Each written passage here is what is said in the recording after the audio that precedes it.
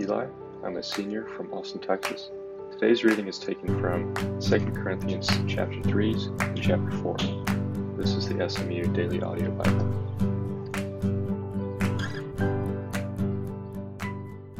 Are we beginning to commend ourselves again?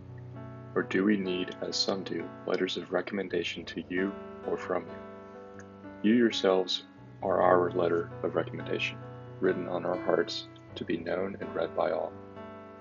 And you show that you are a letter from Christ delivered by us, written not with ink, but with the Spirit of the living God, not on tablets of stone, but on tablets of human hearts. Such is the confidence that we have through Christ toward God. Not that we are sufficient in ourselves to claim anything as coming from us, but our sufficiency is from God, who has made us sufficient to be ministers of a new covenant, not of the letter, but of the Spirit. For the letter kills, but the Spirit gives life. Now if the ministry of death, carved in letters on stone, came with such glory that the Israelites could not gaze at Moses' face because of its glory, which was being brought to an end, will not the ministry of the Spirit have even more glory? For if there was glory in the ministry of condemnation, the ministry of righteousness must far exceed it in glory. Indeed, in this case, what once had glory has come to have no glory at all, because of the glory that surpasses it. For if what was being brought to an end came with glory, much more will what is permanent have glory. Since we have such a hope, we are very bold, not like Moses, who put a veil over his face so that the Israelites might not gaze at the outcome of what was being brought to an end, but their minds were hardened.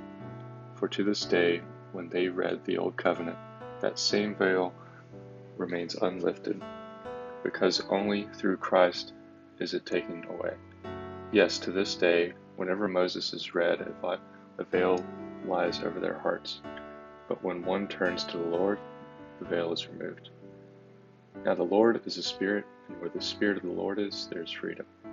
And we all, with unveiled face, beholding the glory of the Lord, are being transformed into the same image from one degree of glory to another. For this comes from the Lord who is the Spirit.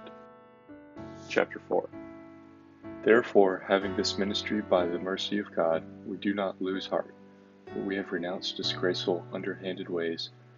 We refuse to practice cunning or to tamper with God's word. But by the open statement of the truth, we would commend ourselves to everyone's conscience in the sight of God. And even if our gospel is veiled, it is veiled to those who are perishing. In their case, the God of this world has blinded the minds of the unbelievers, to keep them from seeing the light of the gospel of the glory of Christ, who is the image of God. For what we proclaim is not ourselves, but Jesus Christ as Lord, with ourselves as your servants for Jesus' sake. For God, who said, "Let light shine out of darkness," has shone in our hearts to give the light of the knowledge of the glory of God in the face of Jesus Christ. But we have this treasure in jars of clay, to show that the surpassing power belongs to God and not to us. We are afflicted in every way, but not crushed, perplexed, but not driven to despair, persecuted, but not forsaken, struck down, but not destroyed, always carrying in the body the death of Jesus, so that the life of Jesus may also be manifested in our bodies.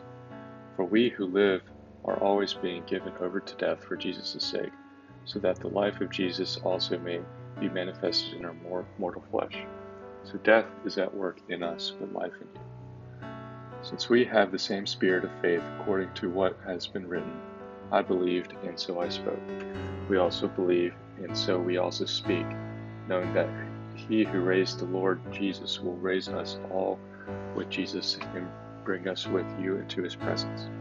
For it is all for your sake, so that as grace extends to more and more people, it may increase thanksgiving to the glory of God. So we do not lose heart. Though our outer self is wasting away, our inner self is being renewed day by day. For this light momentary affliction is preparing for us an eternal weight of glory beyond all comparison, as we look not to the things that are seen, but to the things that are unseen.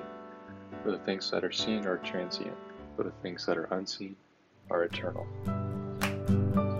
Thanks for listening. Stay cool, SMU. You've been listening to a passage from the Apostle Paul read to you by a member of the SMU community. Shout out to Wesley Johnson for his incredible music and help with sound editing. If you're interested in being a part of the SMU Daily Audio Bible, joining a Bible study, or meeting some people at SMU, check out the show notes and fill out the form and we'll get back with you quickly. If you've enjoyed this podcast, please subscribe, share it with others, and maybe even give it a 5-star rating. Those are really good. Have a great day, and pony up! This is the SMU Daily Audio Bible.